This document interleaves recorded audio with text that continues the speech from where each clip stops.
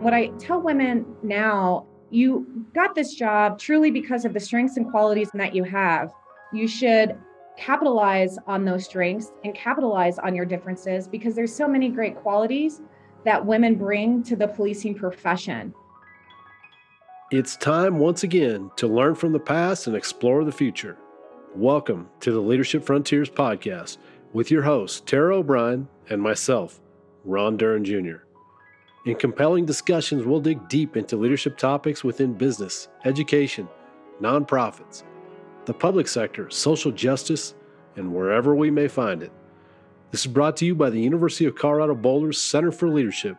Thank you for joining us. Welcome back to another episode. We are very excited about our guest today. Doreen Jokerist is the Chief of Police at the University of Colorado Boulder's Police Department. She currently leads a department of 90 employees, in fact, where she's implemented innovative and community-based policing strategies, some of which we're going to talk about today. Prior to her appointment, she served as the police commander in the Denver Metro Suburb Police Department. She holds a master's degree in psychology, a bachelor's degree in criminal justice, and she has successfully completed quite a few police courses to include the FBI's National Academy. We're very excited to welcome Doreen to the show today. So we can tell you have a incredible and very unique background from our intro here, and then I will get into that a little bit more. But how did you come to be the chief of police at CU Boulder? That's the big question. How'd you get here? Well, thank you very much for that question. I think for me, my two worlds collided at the right time. And so I have been in municipal policing for approximately 20 years, but at that same time, I was teaching undergraduate and graduate classes at Colorado Technical University. And so I definitely had a passion for policing, but I also had a love of learning. And so when I started researching chiefs of police job openings and what that looked like, I talked to my husband and said, there's currently a job opening up at CU Boulder. What do you think of that? And he goes, Doreen, I think that is an amazing opportunity. These are two things you really enjoy. He's like, you're a forever student. You like teaching and educating, and you like learning as well. And so that's what I did. I took the leap of faith and I put my application in and was very humbled when I was selected to be the chief of police here. And after 3 years, I can tell you, I'm still as happy as the first day I walked in. And I'm very grateful and humbled that I'm able to serve our campus community. And we're starting off with a good leadership lesson already, right? So two worlds collide. You know, one of the quotes that I love is by Seneca, luck is when preparation meets opportunity, right? And so you didn't know this is the turn your life was going to take, and you're prepared to seize that opportunity. I like to talk to my students a lot about that we don't have a crystal ball. We don't know what's coming, but how can you prepare yourself for what might be coming? So in this journey, you started you were policing in Parker, Colorado. Is that right? That is correct. Absolutely. So I started with the Parker Police Department and their Police Cadet Explorer program at the age of 14. And so I knew from a very young age, I wanted to be in the policing profession. I got into the policing profession. My whys of really, truly why I do this is I wanted to speak for the victims that do not have a voice. And I wanted to leave the community better than I found it. And I wanted to bring forth that positive change. And so at the age of 14, I joined their cadet program. And at the age of 20, I went into the police academy and was able to be selected at the age of 21 to be a police officer. And I worked there for nearly 20 years before I was selected for the chiefs of police position up here. And so I knew policing was a calling for me. It's truly more than just a profession and a job. It is something that I've wanted to do for quite some time. And my whys still hold true as a chief today. Wow, we speak with a lot of women in the military, and I also, at the age of 20, went into uniform with the U.S. Air Force. What was it like at 20 for you, going into very similar as the military, a very male-dominated organization and a really tough one? I would say for parts of it, it was actually extremely challenging. Being in a male dominated field, and especially at such a young age, I don't think I really truly found myself, and I was trying really hard to fit in. And when I speak nationally to women in the policing profession, right now, 12.6% of police officers are women. So it's a very low percentage. At CUPD, we're higher than the national average. We're right around 15%. So not as high as what I would like it to be, but we are higher nationally. But it was extremely challenging. And what I tell women now, and what I wish I would have done better when I was younger, was you got this job truly because of the strengths and qualities in that you have, and not try to fit in with what the norm or what you perceive the norm to be. You should capitalize on those strengths and capitalize on your differences, because there's so many great qualities that women bring to the policing profession. And it took me a few years to understand that, but over time and probably education and maturity, I was able to do that. And so a lot of what I speak to women about now is really just understanding that and truly being yourself, as that is what the policing profession truly needs. I think that's good advice for a lot of industries. It's pretty clear talking to you that in your job, leadership is important to you. And I'm really curious, what drove that passion for leadership for you? You know, I am a true fan of reading different leadership books, and I talked about being a forever student. So one of the people that I really like to follow and listen to is a gentleman by the name of Simon Sinek. And he really talks about, it's not about being in charge, it's about taking care of people in your charge. And as I promoted through the police departments, there was definitely a lot of leaders that I aspired to be. And then there's a lot of leaders that I just knew if I ever got the opportunity to be promoted to that position, I would have handled things differently. And so I try and be the leader I wish I had in a number of those cases. And so I think it was really just trying to push the needle forward when it comes to policing and truly make a positive difference, both with the community and with the policing profession, that drove my passion. And I'm definitely someone that didn't fit the norm, especially in the 90s when I got hired on. But now I really capitalized on those differences and try to really bring an inclusive culture and environment where everybody matters within our police department, regardless of rank, tenure, status, position. It does not matter to me, full-time or part-time. Everybody has a suggestion to make something better. It's going to be heard and listened to, and we're going to see if that we can incorporate it. Incredible. We have so many questions for you. This could go in so many different directions, but I want to get a little bit of clarity. Ron and I were talking about it before you hopped on. Can you kind of educate us a little bit? You're the chief of police for the CU Boulder campus. What does that mean? How does it integrate with the outside community versus inside the campus versus the police departments in Boulder itself? How does all of that work? What's the infrastructure there? So it's definitely different than being a municipal police officer or municipal chief. Being a campus chief and being a chief at the university, I definitely wear a lot of hats. And I have a community that consists of students, faculty, and staff. We have affiliates and unaffiliates that tour our beautiful campus.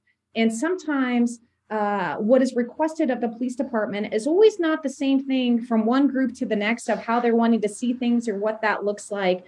And so for me, it's a delicate balance. I was brought in as the chief of police to run an organization, and I've been truly blessed to be able to work with a lot of great staff that have moved the needle forward and really instituted a lot of great change. At the same time, I'm here to support the community in which my oath of office is here to uphold and to do things to ensure a safe environment for all that visit our beautiful university. And so for me, the biggest challenges are sometimes not all community members line up with what they request. And reversely, the police department does not do a very good job nationally with educating or being transparent on why police do a certain thing. And so I walk through and look at these things and try to be as transparent as possible on why we do certain things, so that everybody understands what that looks like moving forward, and then can provide even more suggestions and ways to improve. Gosh, we could use that in so many organizations today, the Yeah. transparency. Yeah. Wow. So, and it makes me think that transparency is, and you correct me if I'm wrong, but that's a way to build trust with the community. And let's be honest, let's talk about the elephant in the room. Right now, police officers are not really, there's a lot of the segment of the population that is not looking at police officers as somebody that we can trust. And so how do you build that not only in your department, but also with the community? So that's a really great question. We are here to serve the community. So it's not my police department, it's your police department. And I really believe when Sir Robert Peel said, the community are the police and the police are the community. So without the trust from the community, we will never engage in open, honest, and transparent communication. I need to be able to hear the concerns and suggestions and be able to answer those questions and ensure that not only me, but all the officers I hire on are upholding the oath of office that they swore to protect. So in order to do this, and to part your question, I have to hold myself accountable and my staff accountable, and I need to be transparent. And so I look at a couple different things. I look at accountability as one to build trust. I think of transparency as another piece. And then the final piece is really community engagement, because all those things have to be woven together in order for this to work. And absent any of those and community engagement, then people tend to draw conclusions on what they think is happening or not happening. So the more that we can grow together, really the police and the community, the more we can grow internally and externally, the better off we are, because we are definitely better together than we are apart. I'm going to ask you, based on that answer, how can people on campus help the CU Police Department? What help do you need from students, faculty, or staff, or understanding or collaboration? The help I would truly love to see is that when they hear something favorable or unfavorable, or have a question, maybe they heard something happen on campus that they're not sure about, instead of just drawing conclusions or maybe reaching out to social media to share information that could be false or misleading information that causes public alarm, reach out to the police department and say, I heard this may have happened, or did this happen? It helps me, number one, know what questions people have, where misinformation may be, and where I can do a better job communicating with our campus community on items occurring. And a lot of times it's misinformation, so it never makes it to me, but assumptions and falsities are growing out of that. And so the more I know, the more I can correct information, share information, or be transparent with exactly what is going on. And so absent that, it makes my job extremely challenging because people draw conclusions on these and they might not even be accurate to begin with. I have the most basic random question, which is, how do we contact your department? I mean, it's not a 911 call, is it? That is right. So definitely not a 911 call unless it constitutes an emergency. But we do have a main number that people can reach out to. We are on all social media platforms as well. So Facebook, Instagram, Twitter. And so there's many ways that you can contact via email, phone, or through social media to ask any questions that someone may have. So that's a really good question. Thank you. And this idea of misinformation, this is not just an issue with policing, but in society in general. There's a lot of misinformation out there. Is there anything you would add to what you already said of how do we get better at this? Is it just a matter of opening the lines of communication? Is it as simple as that, or is there more to it? Yeah, I think there's a lot more to it. I think policing, us as police officers need to be more engaging. A number of times when we walk by, people don't know, should we engage? Should we say hi? So I always talk to my staff and say, please get out of your cars, walk the campus, bike the campus, walk the buildings, engage, say hi to somebody, see if they need anything. We are here as a resource. And at the end of the day, I want people to run to us for help and not run away. So anything I can do to bridge those gaps, bridge those divides, and work together with our community, I will ensure that our police department does that.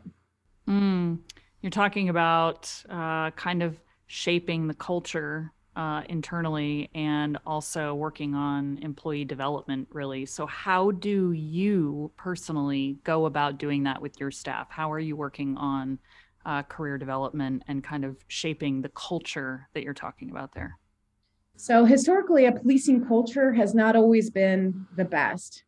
I am working very hard, and my staff is working very hard to create a culture that is safe and secure for all of those that work in it. Because I truly believe hurt people hurt people. So, what I mean by that is if I yell at my staff, I berate my staff, I do something, and the culture inside our police department is toxic and negative, then why would I be shocked that when my staff and my officers go out into the community, they're toxic and negative and they exude that? So for me, it starts internally. And you have to create an environment that's inclusive, where everybody matters and everybody has an opinion and suggestions and feels comfortable being able to share that. Once that culture is good and it's always scratching at the surface, it's not just one and done, right? It constantly needs to build and create that. And you do that through communication, transparency, open lines of officers and staff being able to come and ask the chief questions that they might not understand, then I think that exudes people going out into our community and interacting with our students, faculty, and staff and doing those same things. How can I support you? What can I do to help you out? What can I do during your time, during your crisis to make something better? And so I think it truly starts with having a safe and secure and inclusive environment and culture within your own organization. It's something that I talk to my students about. This goes beyond just policing, right? I say as a leader, if you send your people home grumpy, what do you think that does? I mean, what's the ripple effects of that? I mean, if they go home and maybe they light into their significant other or whatever. So this idea of being a good leader is a lot bigger than just what you do in your 8-hour shift. So I appreciate that you say that. So you mentioned earlier, and I may be getting this wrong, but I think you said that you have about 15% female officers. And so let's go into this idea of what are you doing to ramp up diversity, equity, and inclusion in your department? Yeah, so that's a really great question. So specific to female officers, our department really just here recently signed the 30 by 30 initiative.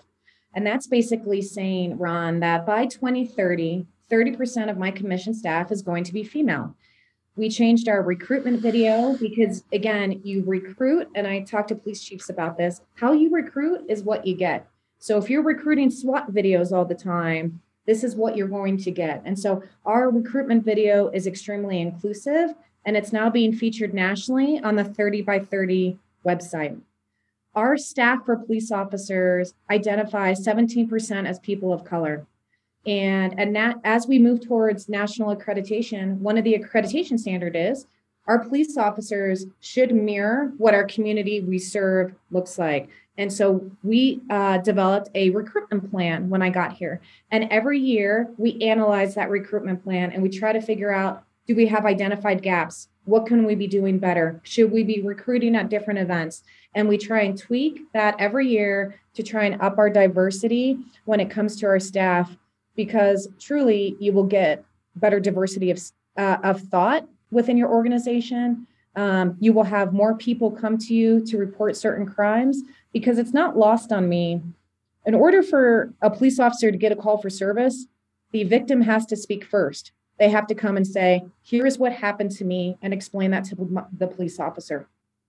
The more we can diversify our staff, the more we will have people do that. And as we talked about building trust, I will not know what's going on in this community or what is happening if I don't have that comfort level from our students, faculty, and staff and community to be able to divulge and say that information first. And so there's a lot of initiatives that we're moving forward. Our recruitment plan was approved by the Affirmative Action Office at CU Boulder. And we also worked in conjunction with the Associate Vice Chancellor previously to CU Denver, Dr. Brenda Allen, so that we can make sure that we're writing a really good plan and then analyzing it every year to figure out where we can make improvements.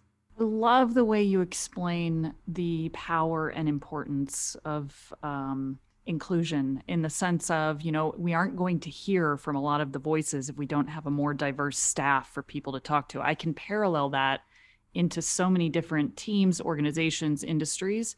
And my question for you is, because we have a lot of listeners that are, CU alums or are community members, entrepreneurs in the community, business leaders in the community. What advice do you have for them, just by your experience, because I love your take on it, on building that better, diverse group of people?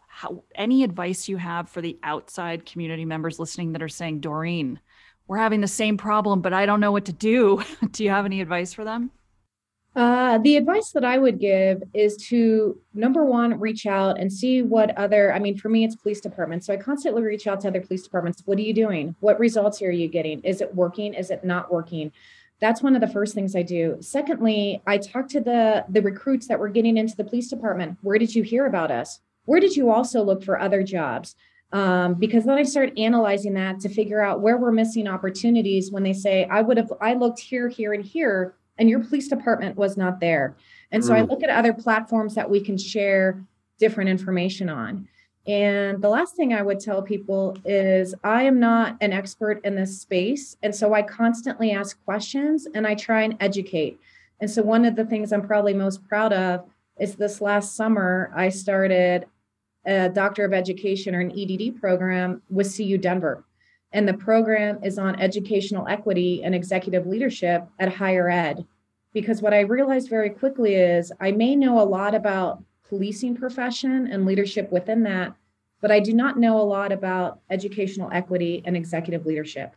And so I would challenge people to be forever students and to learn and to grow so that they can make better and more informed decisions in their leadership positions that they occupy.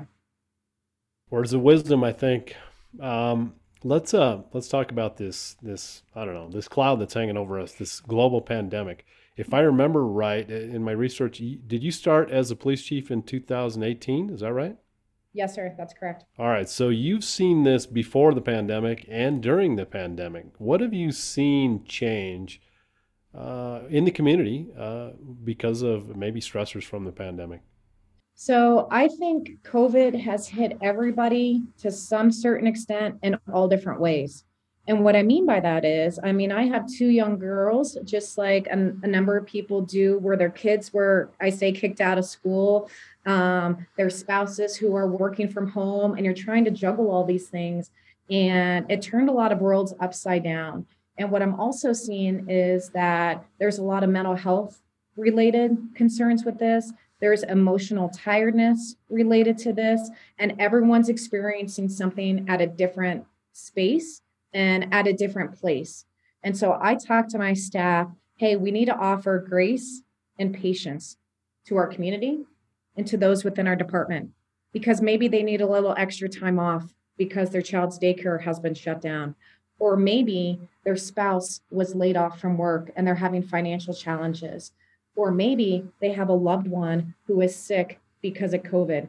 Everyone is experiencing this differently. And I think we would be much better off if we provided patience and grace to a number of different ways that we interact with people, interact with our own staff. One of the things that we did this year as a result of that is we instituted an embedded mental health clinician. So when our police officers go out to a call for service that might be mental health related, the officer will go and just make sure that the scene is safe for a mental health clinician. And then they step away. And the mental health clinician, who's the expert in the space and providing the resources right there while that person's in crisis, can engage with them and make sure that they get the help that they need. And so I'm really excited about this collaboration that we did with the university. And I think it is extremely beneficial for our students, faculty, and staff. I'm happy to hear. I mean, can we call that police reform? I'm happy to hear of maybe a different way of doing things, and that's something that's intriguing to me. Have you seen? Let me just ask you, Doreen. Have you seen crime go up during the pandemic? Yeah, that's a really great question. Crime has gone up for the pandemic, specific to our campus community, maybe in ways that is not the same as a municipal organization. So let me provide you an example. I had a building proctor reach out to me and say, hey, chief, we don't need necessarily your police officers walking through the buildings. They're unoccupied. And I told the building proctor, it's actually them being unoccupied that's causing some of the crime. And what I mean by that is our university works almost like a neighborhood watch. People are on campus. Maybe I'm not going to take this laptop over here. Or I'm not going to take this bike or do something because you have all these eyes that are watching. Absent that, our property crime has gone up. So we've had more buildings broken into, we've had more thefts, we've had more office equipment stolen because it's absent that neighborhood watch is kind of how I describe it, is where our crime on campus truly went up. And so for us, it was an increase in property crime that went up during the pandemic. Interesting. That's not the crime I would have thought would go up. So that's interesting to hear that. I'm curious what your personal biggest challenge has maybe been in this leadership role, because underneath you, my empathy for you with trying to keep your staff doing a very difficult job that is also supporting students, which are going through a very difficult time over the last almost 2 years now. What has been your largest leadership challenge, do you think? I think one of the biggest challenges I face here at the university, and I'm not sure really how to describe it, but I'll just say is how siloed the university is. So for example, if I want to speak to all the student organizations, it's challenging to do that. If I want to know who's teaching which classes or the faculty over here. And so a lot of the information I try and share is almost organically done. And I wish there was better ways that I could group my information and my education that goes out and not be such an organic way to share this message. And so it's almost the size of the university that creates my challenge and the siloness that has occurred here as a result. Does that make sense? Absolutely. Not only does it make sense, but you're not alone. Faculty No. complain about this all the time, and yeah, it's crazy how it's very siloed. Hopefully, we can break down those walls a little bit. I read an article about you when I was doing research that said you love your job. Is that an accurate thing to say? And where does that love come from? You said even on bad days, you love it. I do love my job. I show up every day like it's my first day, that I want to make sure I'm putting my best foot forward. And at the end of the night, although I don't always have the best days, I reflect and think, what could I have done better? Or I snapped a little bit at this person. I shouldn't have done that. And I need to apologize. Or I didn't handle this so well. But I truly love my job. That definitely doesn't mean I love every day that coincides with it.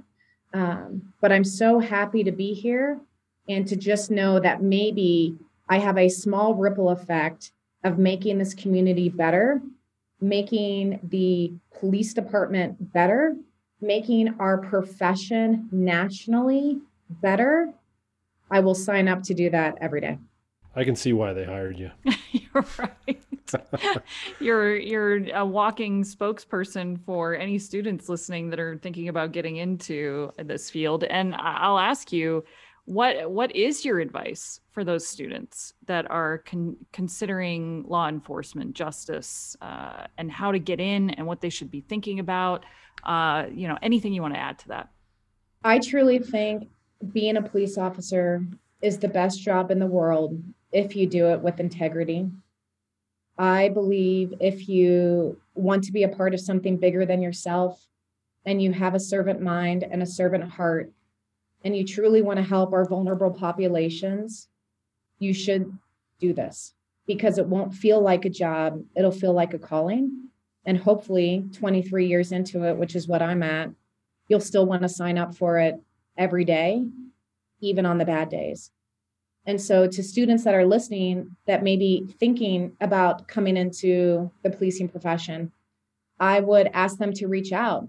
And then we have student employment opportunities. There's police department that have police cadet opportunities. What a great way to figure out, is this for me? Is this something I want to do before you invest all this time and money into something and say, gosh, that really wasn't for me.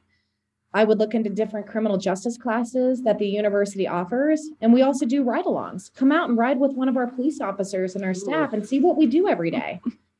I'm wondering if the panel coming up that you'll be on November 5th, can you tell us a little bit about that? And is that a good forum for people to come learn more? Sure. Yes, I'm really excited about that panel. It's going to consist of the district attorney, Mike Doherty, the chief of police for Boulder, Maris Harold, and myself. We're going to go through and answer questions that may have to talk about police reform, the policing profession. Where does it need to go? What's the challenges associated with it? And so I would encourage anyone who's interested in this profession or even wants to ask us questions that they might not know the answers to reach out and attend that, because you have, three of the top law enforcement executives within Boulder County. They're providing their own unique perspectives, background, and education, and where they think the needle needs to move and how they can contribute to making a positive difference.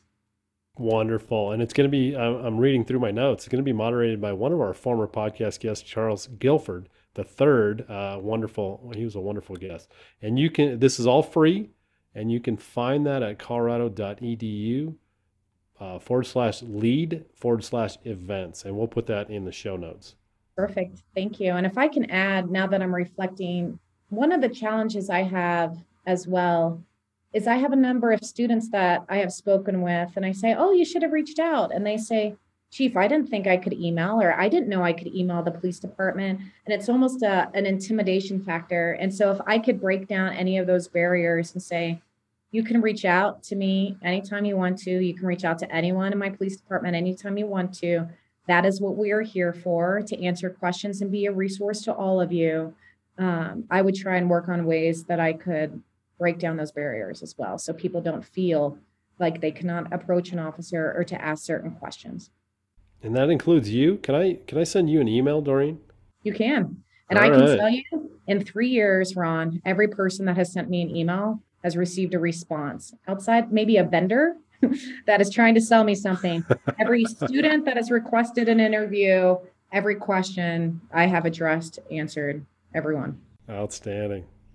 Well, only because you said that, I think I will be the next person to send you an email. I'm thinking, why not we're going to try to change this culture and break down some of the barriers. Why not some of us faculty have some of the law enforcement come in and speak in classes? It doesn't have to necessarily be about law enforcement. I think it could be about a myriad of topics. So I love that idea. Watch out for my email.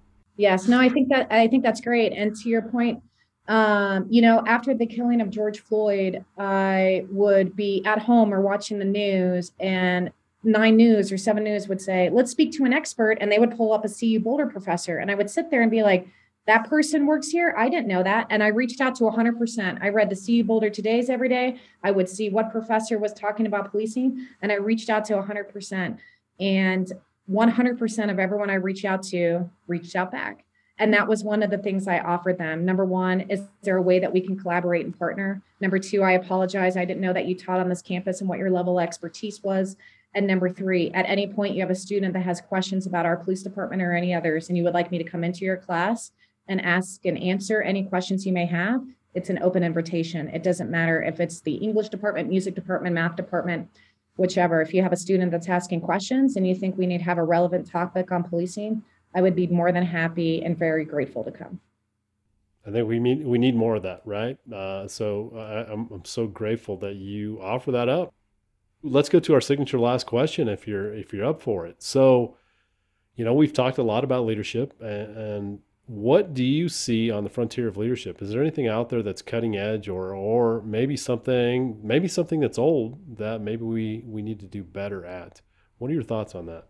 Yeah, so I think any effective communication starts with listening. So that's number one. What I think we should be doing better is actually listening. Secondly, I will be the first to say the policing profession needs to improve. And you have a chief here that would love to hear the suggestions and would love to work towards improvement and making it better for all. I think we should be using more data and crime science when it talks to looking at policing and where you allocate your police staff and your police resources. I think in the future, we'll be looking at maybe more drone technology as it relates to, instead of maybe vehicle pursuits or anything, where the use of drone technology can be. And first and foremost, I think we need to have better training in our police academies. And so I see on the horizon different classes for our new officers, because we want to set them up for success. Better training and new curriculum when it comes to our police academy training. So I think there's a lot of exciting things here on the horizon that will keep scratching at the surface and moving this pendulum forward. Thanks for spending your valuable time with us this week. If you enjoyed today's topics, please leave us a review. This will help us reach new listeners who can benefit from these conversations. We'll see you next time.